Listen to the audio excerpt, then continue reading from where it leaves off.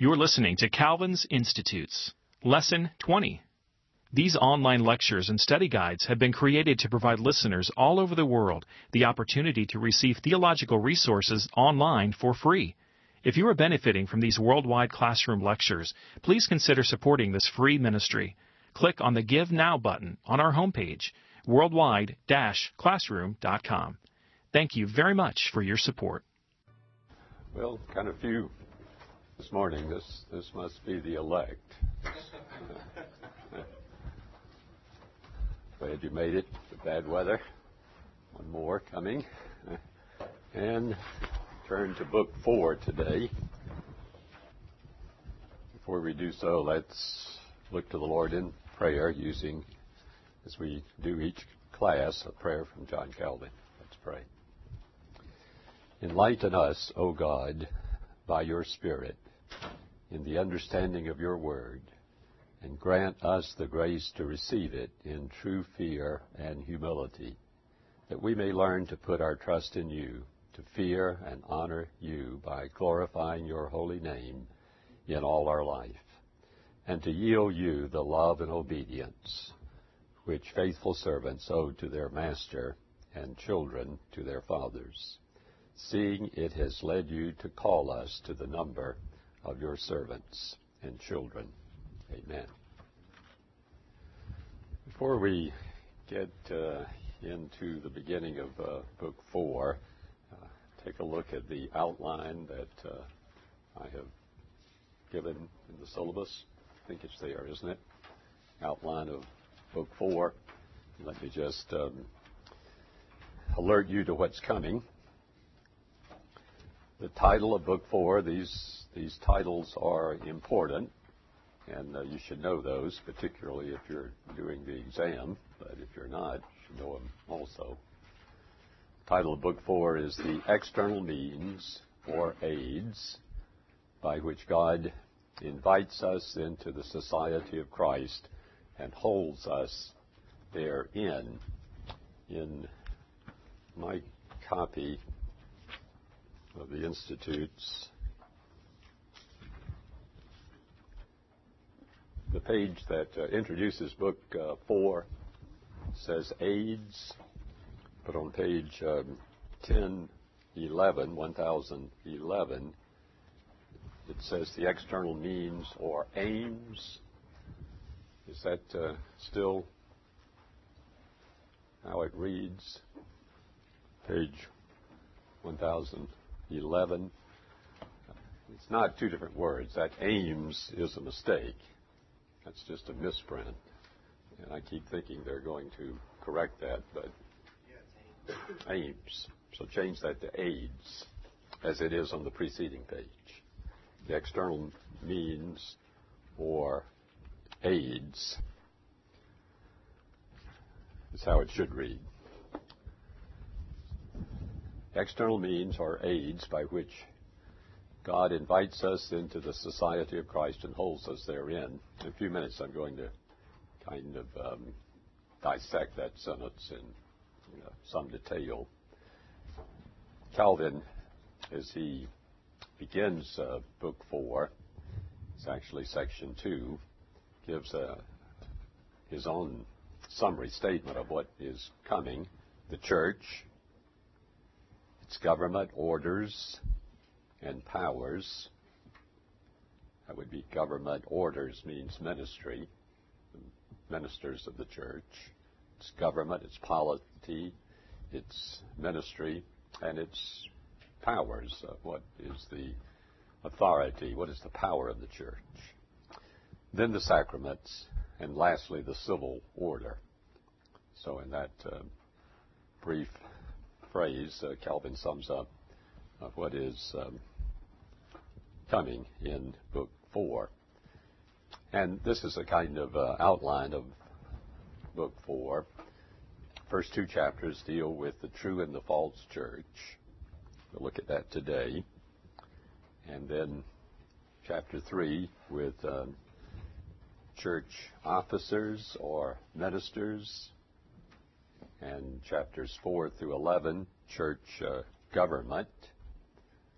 In chapter 4, Calvin looks at the ancient church, the early church, and explores how the early church was governed. And then in 5 through 11, the papal church, the Roman Catholic Church. We're not going to get into those chapters, just refer to those briefly. Those chapters do, however, reveal Calvin's rather considerable knowledge of church history. We know that Calvin was able in a good many fields, but generally not thought of as a church historian. But as you read those chapters in Book 4, 5 through 11, you'll see Calvin's skill in the discipline of church history. And then church discipline, that's the power of the church. Chapter 12, we'll come to that. There's a chapter on vows, which is primarily a critique of Roman Catholic monasticism. And then chapters 14 through 19 on the sacraments, 14 through 17 on the true sacraments, the two sacraments that Calvin views as valid, that is, baptism and the Lord's Supper. And then chapters 18 and 19 on the false sacraments, Calvin's critique of the Mass, and the 5 other, he calls them ceremonies. The Roman Catholic Church had 7 sacraments, as Catholic Church still does, but Calvin accepted only 2 of those as scriptural sacraments, baptism and the Lord's Supper. And then the final chapter on civil government. So that's a kind of quick look at what is coming in Book 4. We'll come today to the beginning of Calvin's treatment on the church. And let me just make some introductory remarks about this, and then we'll see how this material relates to the first 3 books. Calvin is viewed, of course, as a reformer of the church. One of the more recent biographies of Calvin, by no means the most recent, but fairly recent, the book by T.H.L. Parker on Calvin, just called John Calvin, a biography. And Dr. Parker said in that book, as I have been writing the book, Calvin has more and more taken on the character and stature of a doctor of the Catholic Church. So Parker, looking at the life of Calvin, sees him as a churchman, a doctor of the Catholic Church. Doesn't mean Roman Catholic Church. It means the universal church. We'll look at Calvin's reasons for leaving the Roman Catholic Church and explore that theme a bit further. But Calvin was a reformer of the church. As you know from his biography, his life story, that was not his initial goal. Calvin did not plan to be a reformer of the church. In fact, he was very reluctant to be cast in that role. You remember the famous incident when he came to Geneva. It was August 1536. He was a refugee from France, decided that it was necessary for him to leave France for good reasons, because his life was in danger.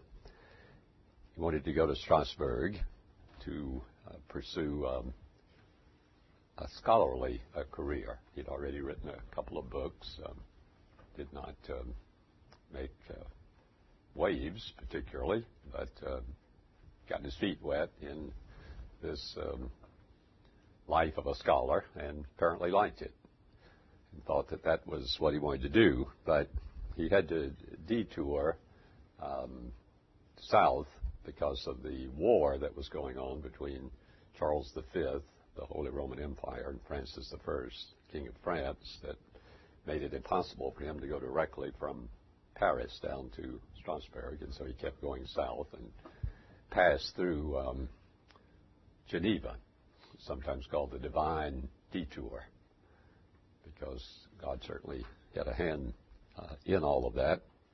And there he met William Farel. William Farel was a very fiery reformer. Somebody has called him a hot gospeler. And he was preaching in and around Geneva. Parker, in Parker's biography of Calvin, Parker says Farel would act while angels debated. So he was a man that didn't wait. And he discovered Calvin's presence in town. This is how Calvin puts it in Calvin's own words, his preface to the Psalms commentary, which he wrote late in his life. But it's about the only place that Calvin ever talks about himself, so we don't have a lot of personal biographical information directly from Calvin. But we do in the Psalms, in the preface to the Psalms commentary. And Calvin, thinking back to 1536, said that what he really desired was to continue as a kind of private scholar. In fact, the more recent book that he had written, which was the first edition of the Institutes, and came out in 1536, the same year that Calvin appears in Geneva, would be quite a sensation. And Calvin wanted to do that, to give his life to that cause of writing books and study. But he said, that was my plan until Farel detained me at Geneva, not so much by counsel and exhortation as by a dreadful curse, which I felt to be as if God had from heaven laid his mighty hand upon me to arrest me. Someplace else, Calvin says, God thrust me into the game. He was kind of on the sidelines until this happened. When Farel discovered that Calvin was not really eager to help him and was determined to go on to Strasbourg, in Calvin's words, he proceeded to utter the imprecation that God would curse my retirement and the tranquility of the studies which I sought if I should withdraw and refuse to help when the necessity was so urgent.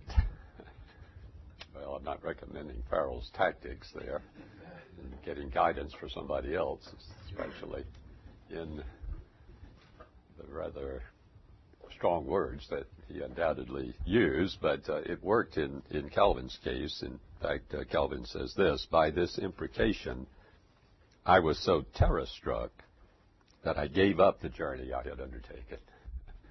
Calvin, a sensitive person, and to have that blast coming from Farel was more than he could handle. So he stayed in Geneva, and that really committed him to his life's work. Although he would be expelled with Farel in a couple of years, he would then come back 3 years later.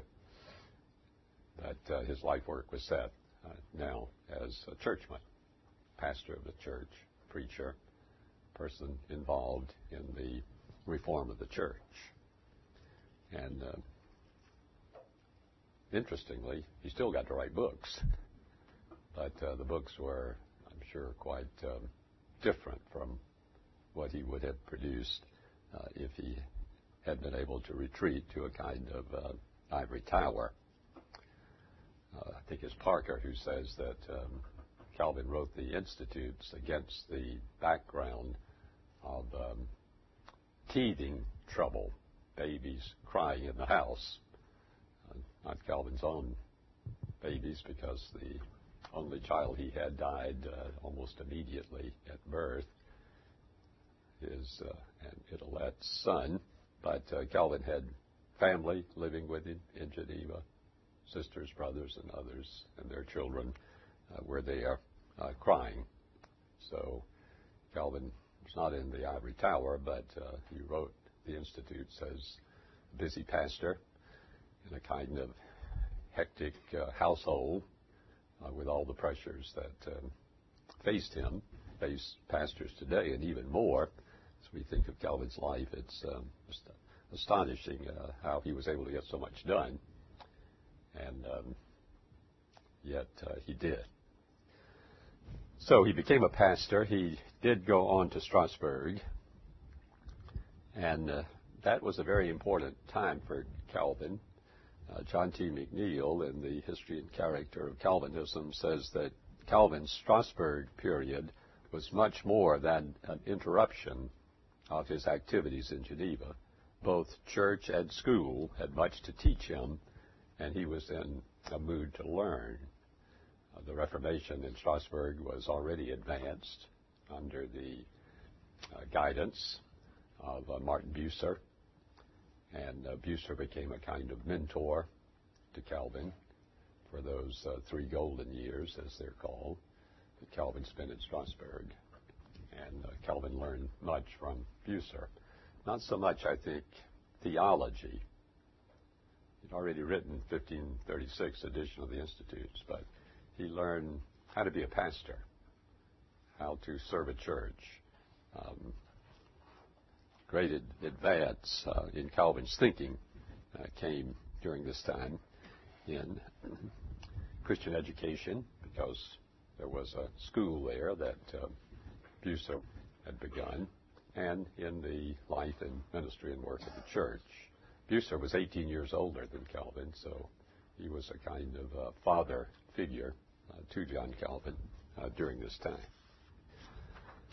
We see, as we trace Calvin's life, a growing emphasis on the church, both in his own experience and involvement as a pastor and also in his writing. The reform in Geneva, which Calvin undertook, and really was the work of his lifetime. He saw that as his primary goal, to reform the church, to bring it into line with what he thought was the standards of the Bible. It's interesting that Calvin dedicated his Titus commentary to Farel and to Pierre Viret. Viret was another reformer who was serving not far away in Lausanne. And Calvin dedicated the commentary that he wrote on the book of Titus to Farel and Viret. And he says that as Titus completed the work begun by Paul, so he was the successor to Farel and Viret to complete the work that had been begun by these two reformers in the region of Geneva. When Calvin attempts his work of reform in Geneva, he's governed by two great ideas. One, of course, the primary idea is the reform principle, which he finds in the Scripture. In other words, Calvin's Reformation was not innovation. To him, Reformation was restoration. He wanted to restore the church to its original integrity. And he will often refer to the regulative principle, not in those words. That's the expression we use for it. But if you look at the commentary on Hebrews 8:5, you'll see how Calvin expresses this. Hebrews 8:5 says, "For when Moses was about to erect the tent, he was instructed by God, saying, "See that you make everything according to the pattern that was shown you on the mountain." And the way Calvin interprets this and applies it is, we are taught here that any mode of worship which is based on human inventions is false and contrary to God's command. Because God gives us instructions that everything is to be done according to His instruction, it is unlawful for us to do anything different. So, as Calvin looks at the church in Geneva and attempts to bring it into line with the Scripture, he follows this idea. God has told us what ought to be done. In Hebrews 8:5, it applies particularly to worship, but Calvin would also extend that to the order of the church, the polity of the church, and so on. So you might say that's the primary principle that Calvin is using. A secondary principle that Calvin uses, and uses more than we would expect, I think, is tradition. He not only looks to see what the Scripture says, he looks to see what the church has done in its history.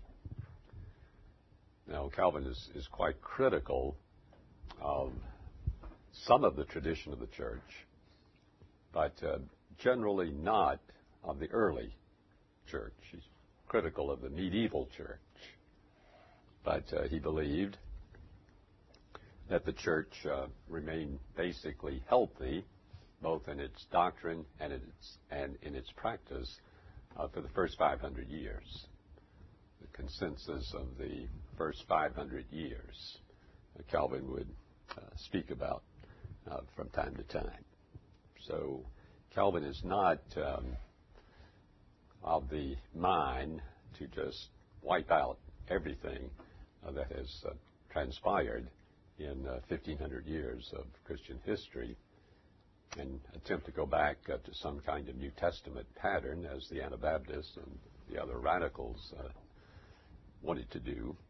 But he wanted to use wisely and thoughtfully the early tradition of the church.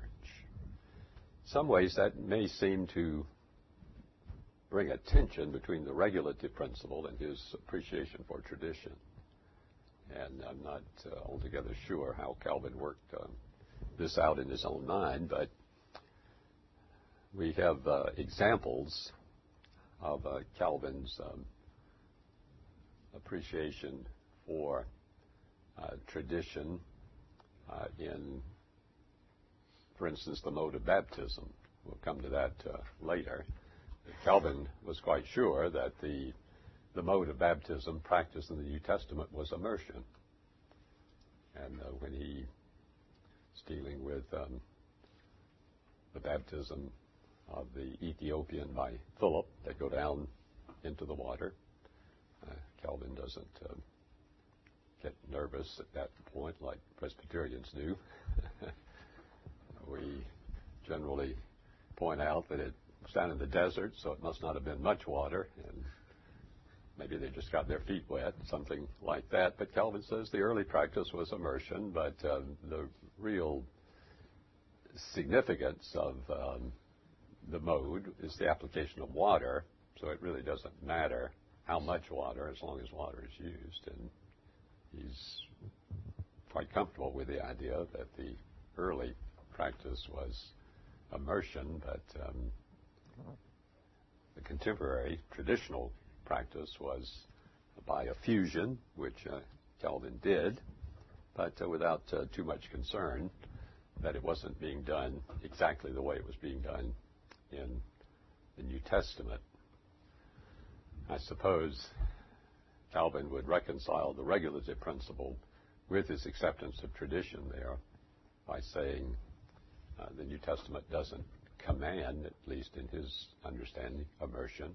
It commands the use of water, and so to use less water than was used originally would not be a violation of that command. As we see Calvin develop his liturgy, we see the same thing happening. He's appreciative of traditional forms of worship. And although Calvin's liturgy is not nearly so traditional as Luther's or as the Book of Common Prayer of Cranmer, still he preserves much of the early style of Christian worship. Perhaps the most striking place where tradition comes in, and you can add this, I have mode of baptism and liturgy in the syllabus, but in church government, you also have Calvin's acceptance of tradition, at least his willingness to tolerate certain developments in the early stages of church government, although he did not advocate these ideas for the government of the church in Geneva. But in chapter 4 of Book 4, that's the condition of the ancient church and the kind of government in use before the papacy. If you go through that, you'll see Calvin dealing with the early period. By before the papacy, he means before about 500. Of course, the Roman Catholic view is that the papacy starts with the early church, but Calvin doesn't accept that. There's the early church, and then about 500 or so, you can talk about the papal church. But as Calvin investigates that early history, you know, it moves from a simple, we would think, and Calvin did too, biblical polity with elders who are also called bishops. The two are interchangeable, and deacons,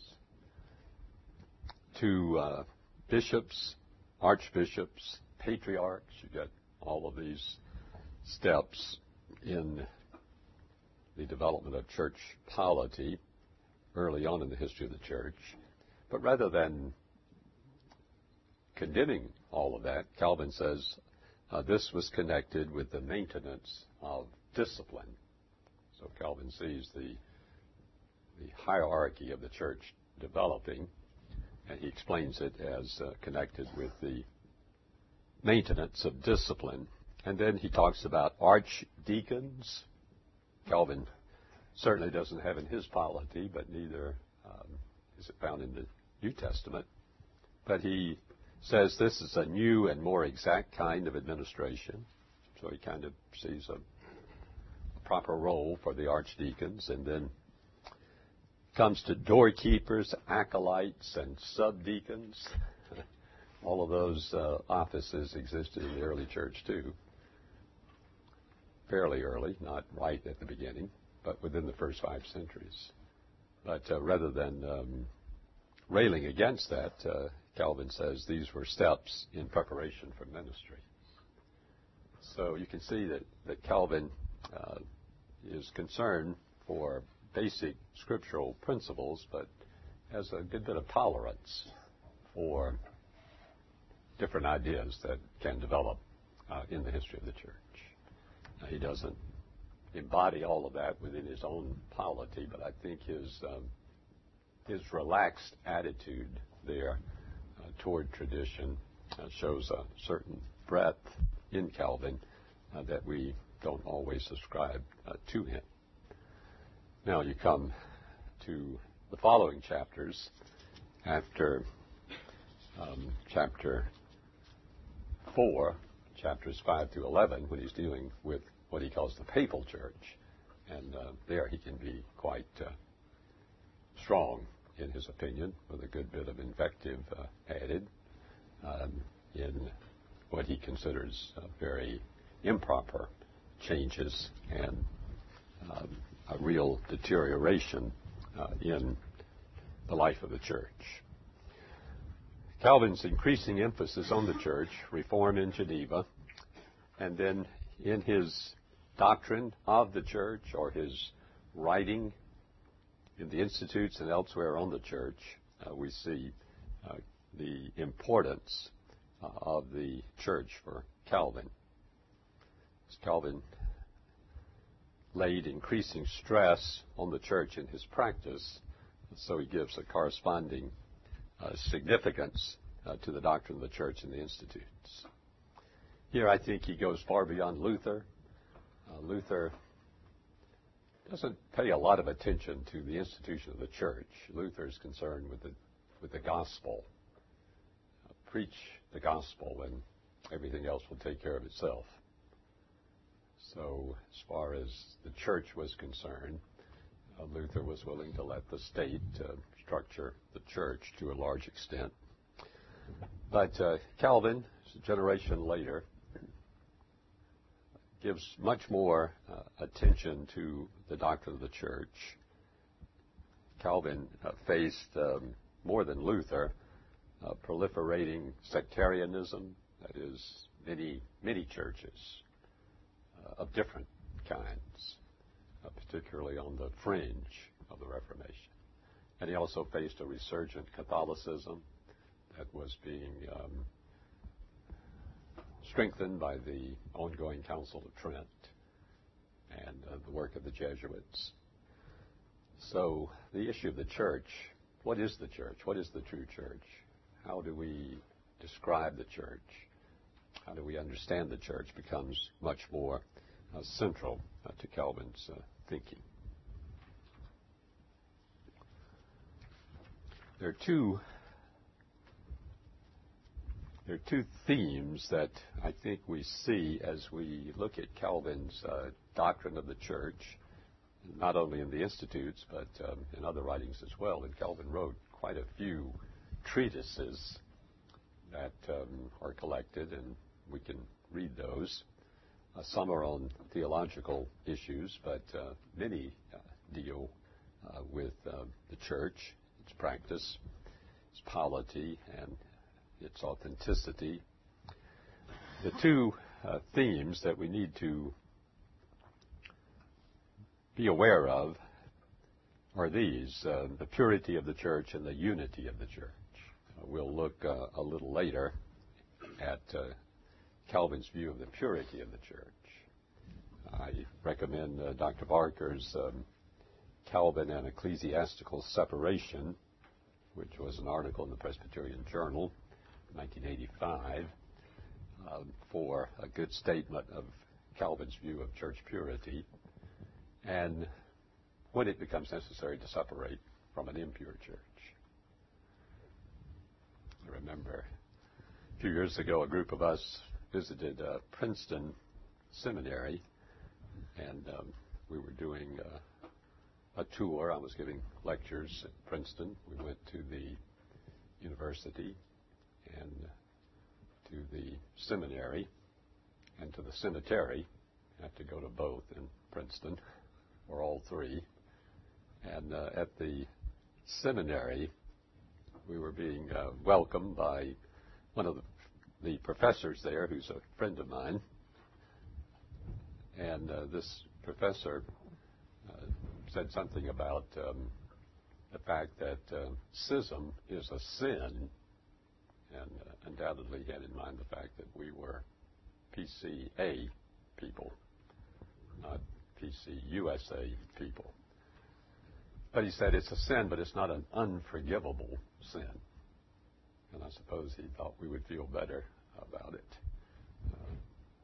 if he added that we could be forgiven of the sin of schism. But it struck me as a rather strange statement for a Presbyterian to make. Because Calvin certainly left the church in his day. And we'll come to that and see reasons for it. But we should also emphasize Calvin's concern for the unity of the church. In his commentary on 1 Corinthians 1:10, he said, the most important principle of our religion is this, that we should be in concord among ourselves. His letter to Cranmer, April 1552. This was when Edward VI had become the boy king. And Calvin was concerned to bring unity within the Protestant groups. He said, "So much does this concern me that could I be of any service, I would not grudge to cross even 10 seas, if need be, on account of it."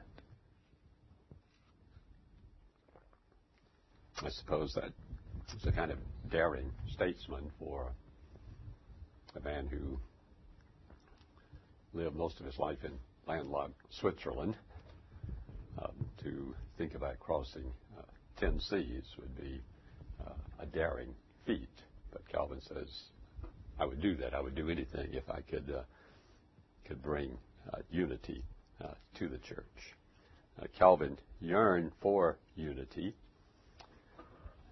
He even attended a few colloquies with Roman Catholics without a great deal of hope, but at least he was there to see if there could be some sort of bringing together of the different parts of the church.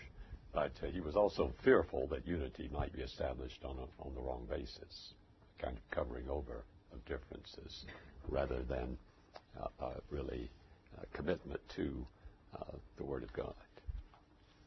I think one writing of these writings that I referred to a moment ago that you might note on this theme was a writing that Calvin produced in 1549. It was his response to the Augsburg Interim. That was a law that had been passed in the empire. Charles V wanted to bring unity to the empire, and the Augsburg Interim basically stated Roman Catholic doctrines, but with some concessions to Protestants. And Calvin could not accept that because Roman Catholic teaching on justification and other doctrines were imposed, and the concessions to Protestants were, in his mind, minor. But his book in 1549 was called On the True Peace and Unity of the Reformed Church. You could see something of Calvin's concern there to bring unity to the church. All right, all of that has to do with Calvin and the church, kind of background material. What I want to do next, and this comes before the next main point in the syllabus, which is investigation of the title, is to talk a little bit about the relation between Book 4 and the first 3 books, just to see where we are in the overall development of Calvin's thought. You remember that Calvin is following the Apostles' Creed. Among other structures, this is one structural form that he has in mind. I believe in God the Father. Treats that in Book 1. I believe in Jesus Christ. Treats Christ in Book 2. I believe in the Holy Spirit. Treats the Holy Spirit in Book 3. I think as we say that, I should just mention what I've mentioned before, is that Calvin is very Trinitarian in his thought. So Book 1 is the Trinity, Book 2 is the Trinity, and Book 3 is the Trinity. But within the Trinity, there is special emphasis on the Father in Book 1, Christ in Book 2, and the Holy Spirit in Book 3. And the Apostles' Creed continues, I believe, the Holy Catholic Church, communion of saints, the forgiveness of sins, the resurrection of the body, and the life everlasting. And with Holy Catholic Church, communion of saints, forgiveness of sins, we can see all of that in Book 4, but I think we have to say that he also treats communion of saints and forgiveness of sins in Book 3. So these themes in the Apostles' Creed are treated in both Book 3 and Book 4 in the Institutes. And then the final two statements, resurrection of the body and the life everlasting, Calvin has already treated that in the end of Book 3 in chapter 25. You know, from our reading today, Calvin makes a point of something that maybe you haven't thought about, but he says there's no good reason to assert the I-N, in the phrase, I believe in the church. That's 4:1-2. Creed says, I believe in God the Father Almighty, maker of heaven and earth, and in Jesus Christ, his only Son, and so on. I believe in the Holy Ghost, and then there's a comma or a semicolon, and then you have a list, the Holy Catholic Church, the communion of saints, forgiveness of sins, resurrection of the body, and the life everlasting. And Calvin says that we should leave the in out, at least not repeat it in our thinking. We believe in God the Father. We believe in Jesus Christ, his only Son, our Lord. And we believe in the Holy Ghost, but we don't believe in the Holy Catholic Church. And he wants to make this distinction. We believe in God because our mind reposes in him as truthful, and our trust rests in him. So we believe in God, but we believe certain other truths. We don't believe in them. We believe in God. And then we believe that there is a Holy Catholic Church, that there is such a thing as communion of saints. We believe that God forgives sins. We believe that the body will be raised. We believe that there is eternal life. But you see the difference between believing the truthfulness of those statements and resting your faith in a person. So to make a distinction, Calvin says we believe in God, but we don't believe in the church. We don't rest our faith in the church. We rest our faith in God alone. It's another way to connect the material that has gone before and Book 4. This is how I would do it. Book 4, it seems to me, is not a continuation of books 1 through 3 as such. So you have here 1 through 3 plus 4. That would be one way to see it. That would be kind of a normal way to see it, I think. Calvin has given us Book 1, Book 2, Book 3, and now we go on to Book 4. But I think rather than seeing Book 4 as a continuation of the first 3 books, after all, we've ended Book 3 with the final resurrection. So in one sense, we have finished. Calvin has finished. He's gotten us to heaven. And that's the end. So rather than seeing Book 4 as the next step, you might say, I would think it would be better to see Book 4 as a gathering up of the themes that Calvin has already discussed and placing those in the concrete earthly experience of the believer. So you might say that 1 through 3 equals 4. What we've studied so far in Calvin leads us into Book 4, in which all that we have learned about God, the Father, the Son, and the Holy Spirit will be worked out in our day-by-day earthly existence in the church and as citizens of the state. Or another way to diagram it, perhaps, would be this. First 3 books point to Book 4. And Book 4 points back to the first 3 books. So there are different ways you can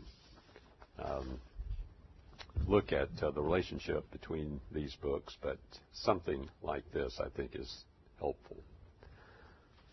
Or here's another way. Someone has done it. Book 1 talks about fallen creatures. And really the first part of Book 2.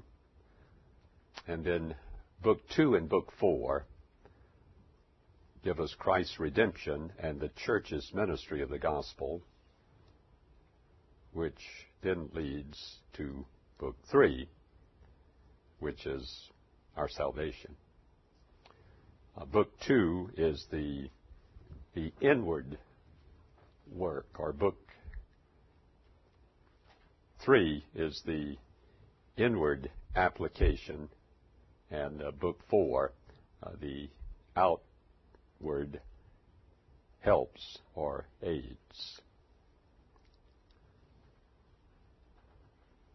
So if you look at it this way, Book 1 shows our need, and the first part of Book 2 shows our need. And then Book 2, the provision that God makes for our need in Christ and in the church, because it's the church that's going to minister Christ to us. We hear the gospel through the church. We are taught by the church.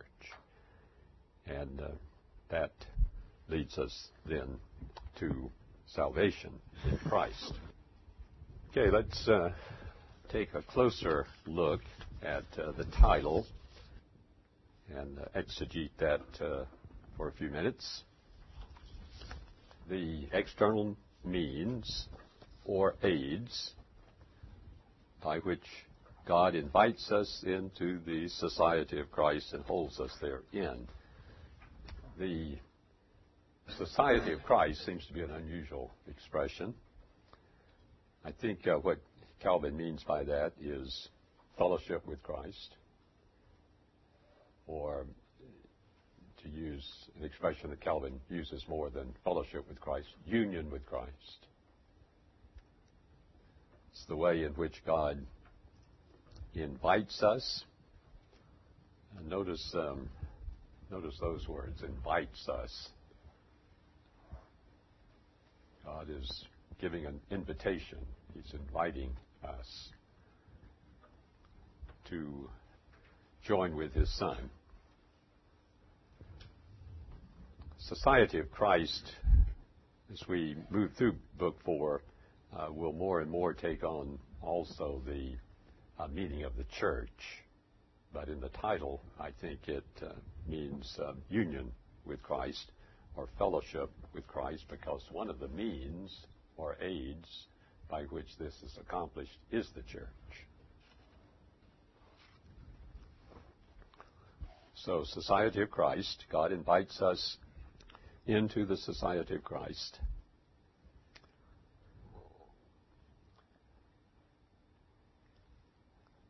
But how does God do that?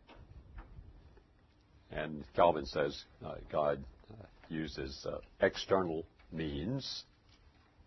And if you go back to Book 3, you would say there is the primary agent, the Holy Spirit, which is an internal means. Holy Spirit, faith, repentance, and so on. But Book 4 talks about external means. So not only is there the internal work of the Spirit to invite us into the society of Christ or to unite us to Christ. But there are these external means by which the Spirit works, Calvin says in 4:1:1, to beget and increase faith in us. That really is the whole theme of Book 3, begetting and increasing faith in us. Spirit works to beget and increase faith in us. Book 3. But there are external means by which the Spirit works. Book 4. And we come to those external means. You have a visible, earthly institution called the church. You have human words spoken by human lips, we call preaching, or the sermon. You have water, called baptism. You have bread and wine, which we eat, called the Lord's Supper. So these external means are used by the Holy Spirit to invite us into fellowship with Christ or union with Christ and to keep us therein. When Calvin explains this, as he does in 4:1:1, he asks the question, why do we need this? Or why does God do this? Why can't we just end with the final resurrection? Why do we need these external things? And why do we need them? What is Calvin's answer there? Why do we need the church and baptism and the Lord's Supper and preaching? Why does God use these things? Why does he choose to work through external means? Does he have to do it that way? Well, not really. But we need these things because of our weakness, Calvin says. So it's God's graciousness to us. We're shut up in the prison house of our flesh. Calvin says, 4:1:1, we have not yet attained angelic rank. If we were angels, we would not need these external means. But we're not. So God, in his wonderful providence, accommodates himself, that use of accommodation which we noted so often in the Institutes. God accommodates himself to our capacity by giving us outward helps so that we, though still far off, can draw near to him. So we need to hear the sermons. We need to hear the word preached by preachers. And we need it, the church and all that the church does. We need to know that water has been placed upon us in baptism.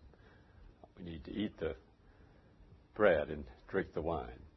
It's all for us because we're bodily creatures. We're not of angelic rank. We're not spirits only. So these external means are important and useful. By which God, these are means by which God invites us into the society of Christ and holds us therein. Calvin means to say that these are God's means. These are means of grace, the church, sacraments. They're not devices that belong to us that we can somehow use to manipulate God. It was more of the medieval idea, sacramental system.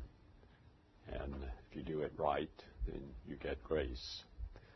But Calvin says these are God's means by which he gives grace to us, outward helps to beget and increase faith within us. And They're means by which God invites us into fellowship with Christ and holds us therein, or we could say, as we go further in Book 4, invites us into the church and holds us therein. So there's not only salvation, regeneration here, but perseverance as well. These means God uses to bring us to faith and to keep us in faith. God doesn't raise us to perfection in a moment. Calvin says, we know that from our early study, Book 3 of his Doctrine of Repentance. It's a lifelong race. God does not raise us to perfection in a moment, but makes us grow little by little under the nurture of the church. It's 4:1:5. Place of sanctification or the Christian is not the individual Christian. It's not the isolated Christian. That is not the context of sanctification. It's the church, the congregation of believers, in which all the blessings which God bestows upon them are mutually communicated to each other. 4:1:3.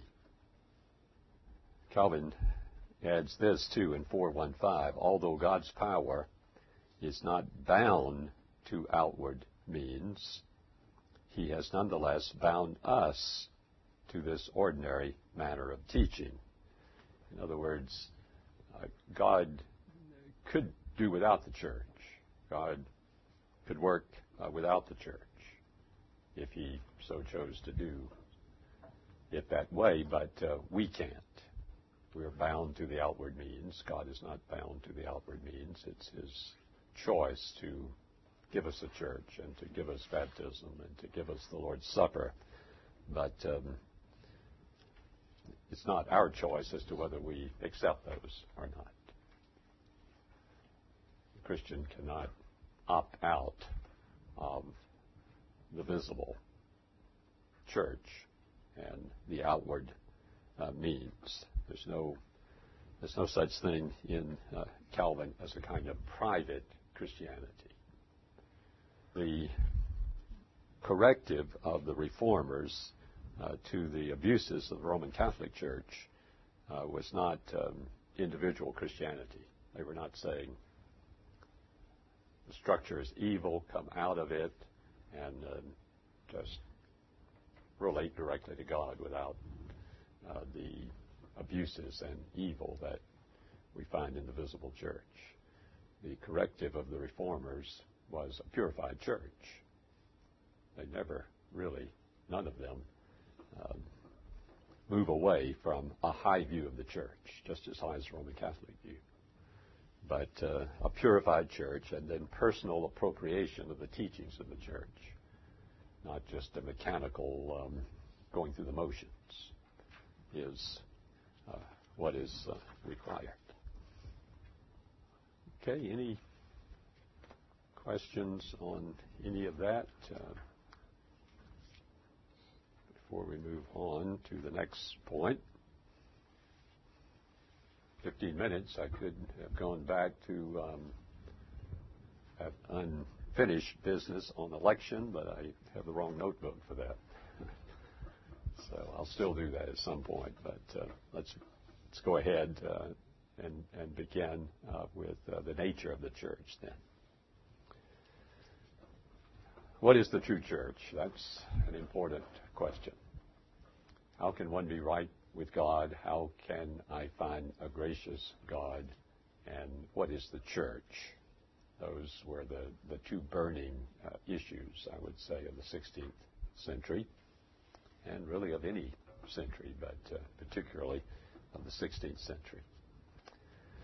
Is it possible for a person to say, I'm no longer a Roman Catholic and still be a Christian? When I reject the Mass and leave the Catholic Church, am I a member of the church anymore? All kinds of answers were given to questions like that, and here's Calvin's way of dealing with that.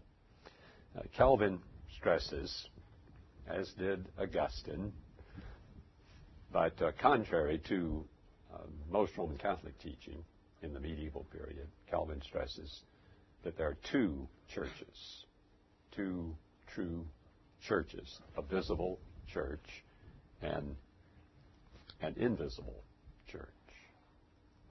Now, we should not think of these as two entirely separate entities without any relation to each other, but they're not identical either.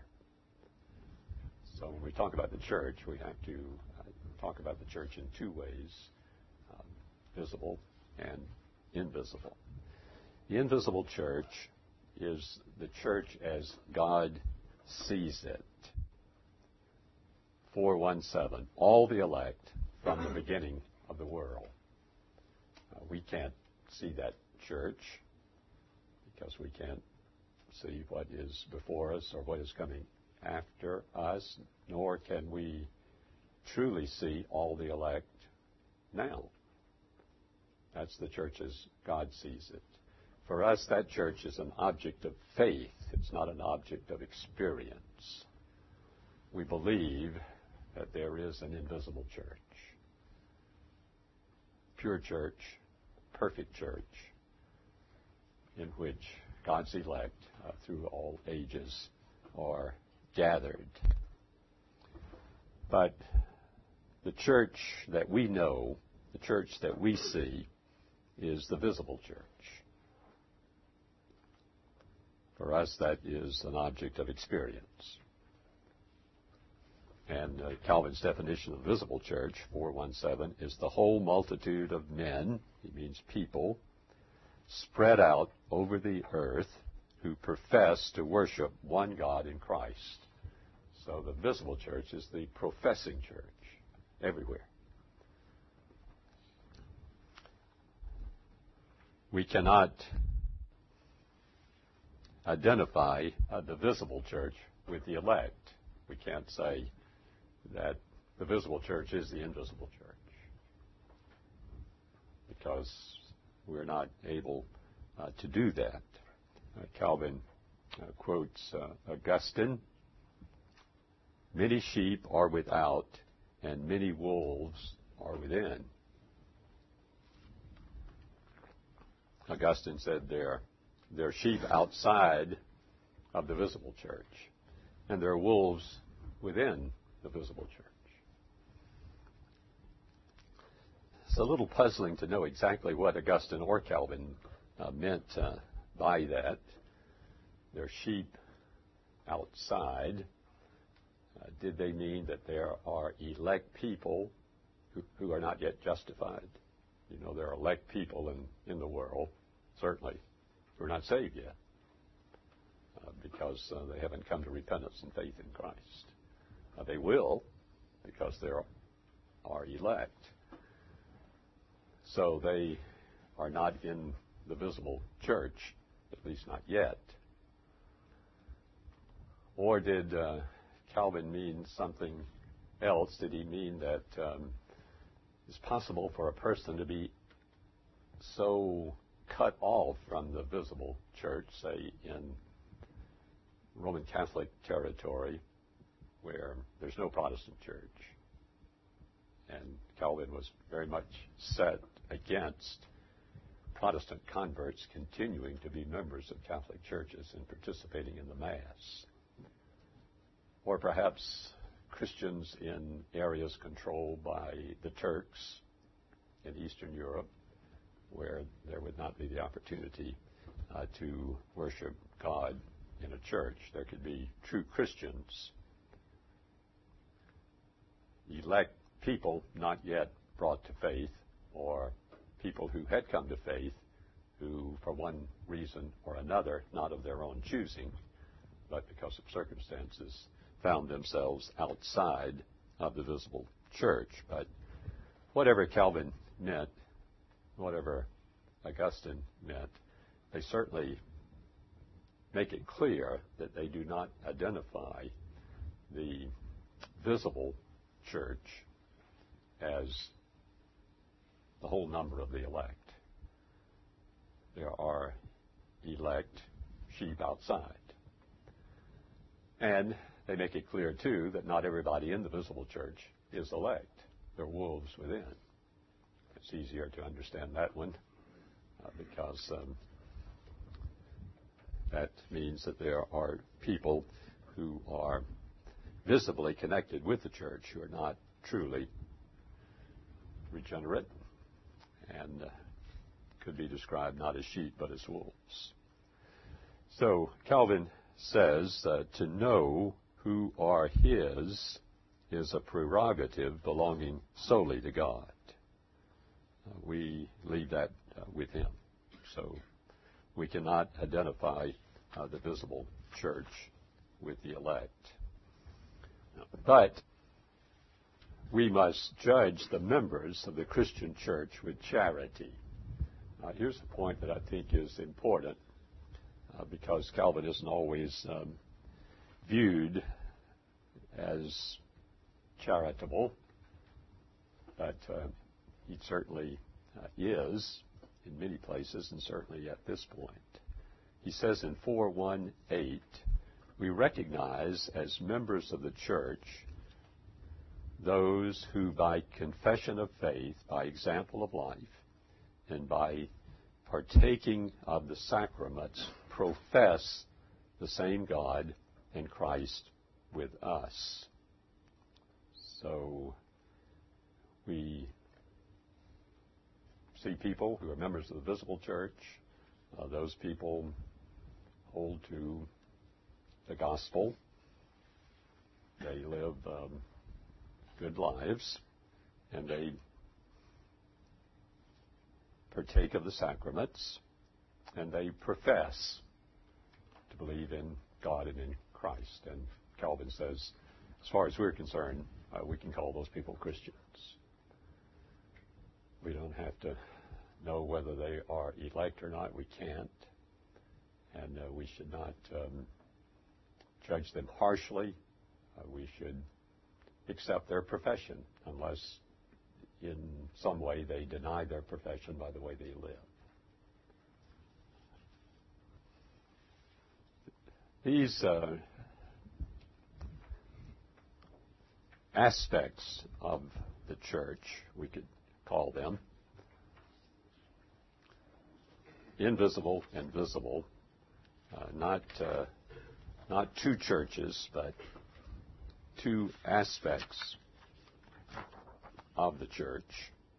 Church as God sees it, church as we experience it.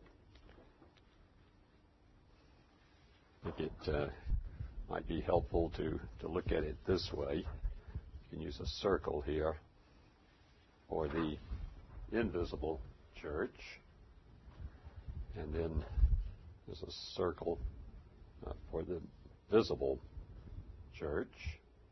And these are two aspects of the church, and these overlap to a certain degree. You could do it something like this. So there is an overlapping of these circles. Part of the visible membership falls outside the sphere of election. So you've got part of the visible church that cannot be identified with the invisible church. There's chaff as well as wheat.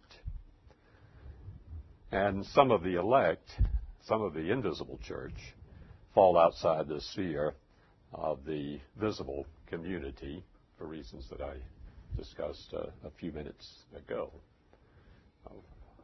One place where Calvin makes this clear is that unlike the Roman Catholics and unlike the Lutherans, Calvin did not insist that baptism was necessary for salvation.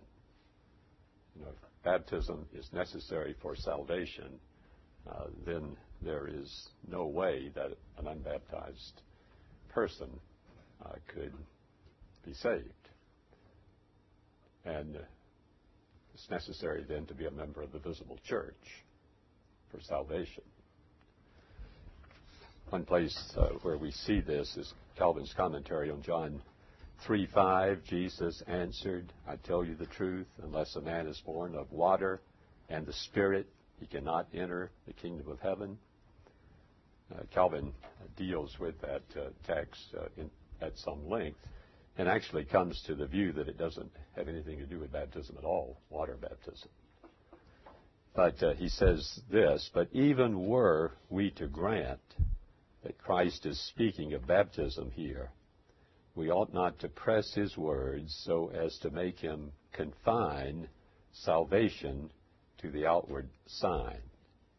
On the contrary, he connects water with the Spirit because under the visible sign he testifies and seals the newness of life which by his Spirit God alone effects in us.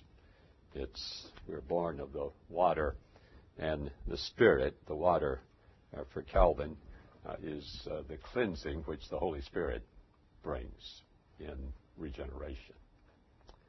And Calvin goes on to say, it is true indeed that we are excluded from salvation if we neglect baptism. In this sense, I confess it is necessary, but it is absurd to confine assurance of salvation to the sign. In other words, the outward means is there, and we can't reject it if we have opportunity to embrace it. But the salvation doesn't reside in the outward means. It resides in the inward cleansing of the Holy Spirit, which has already been accomplished.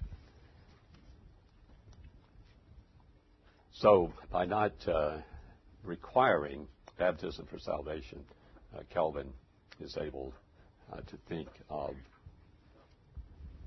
people who have been regenerated, but for one reason or another, not of their own choice. It would be wrong if it was of their own choice, but for one reason or another have not been baptized as still true members of the church, members of, indeed, the invisible church. So that's one way that Calvin looks at the church, visible and invisible. But there's another way that he looks at the church, and this is at the visible church, and that is true and false. And that's what we'll come to next time. Question? Some said the visible-invisible distinction is somewhat clumsy or unhelpful. Mm-hmm. Are you familiar with that? Yes. Certainly not to Calvin. He's very clear that this is a useful way of looking at the church. Not to the Westminster Divines. They found it a useful way of looking at the church also. I rather like it. I think it's helpful because you have the concept of the invisible church, which is always there to guard against our identifying the earthly institution as all the church should be. So I think we need it. The danger, I think, is that it can be used by some, and perhaps has been used by some, to de-emphasize the importance of the visible church. I'm a member of the invisible church, so I don't have to go to church this Sunday because that's the visible church, and that's not so important. So if it's used to de-emphasize the importance of the visible church, then it's very bad. If we use the idea of the invisible church to speak of a pure church without spot and without blemish, which is the church that's going to be in heaven, then I think we can use it to judge the failures of the visible church. So I would say let's keep it. I think it's useful. Okay? Thanks for listening to this worldwide classroom lecture from Covenant Theological Seminary.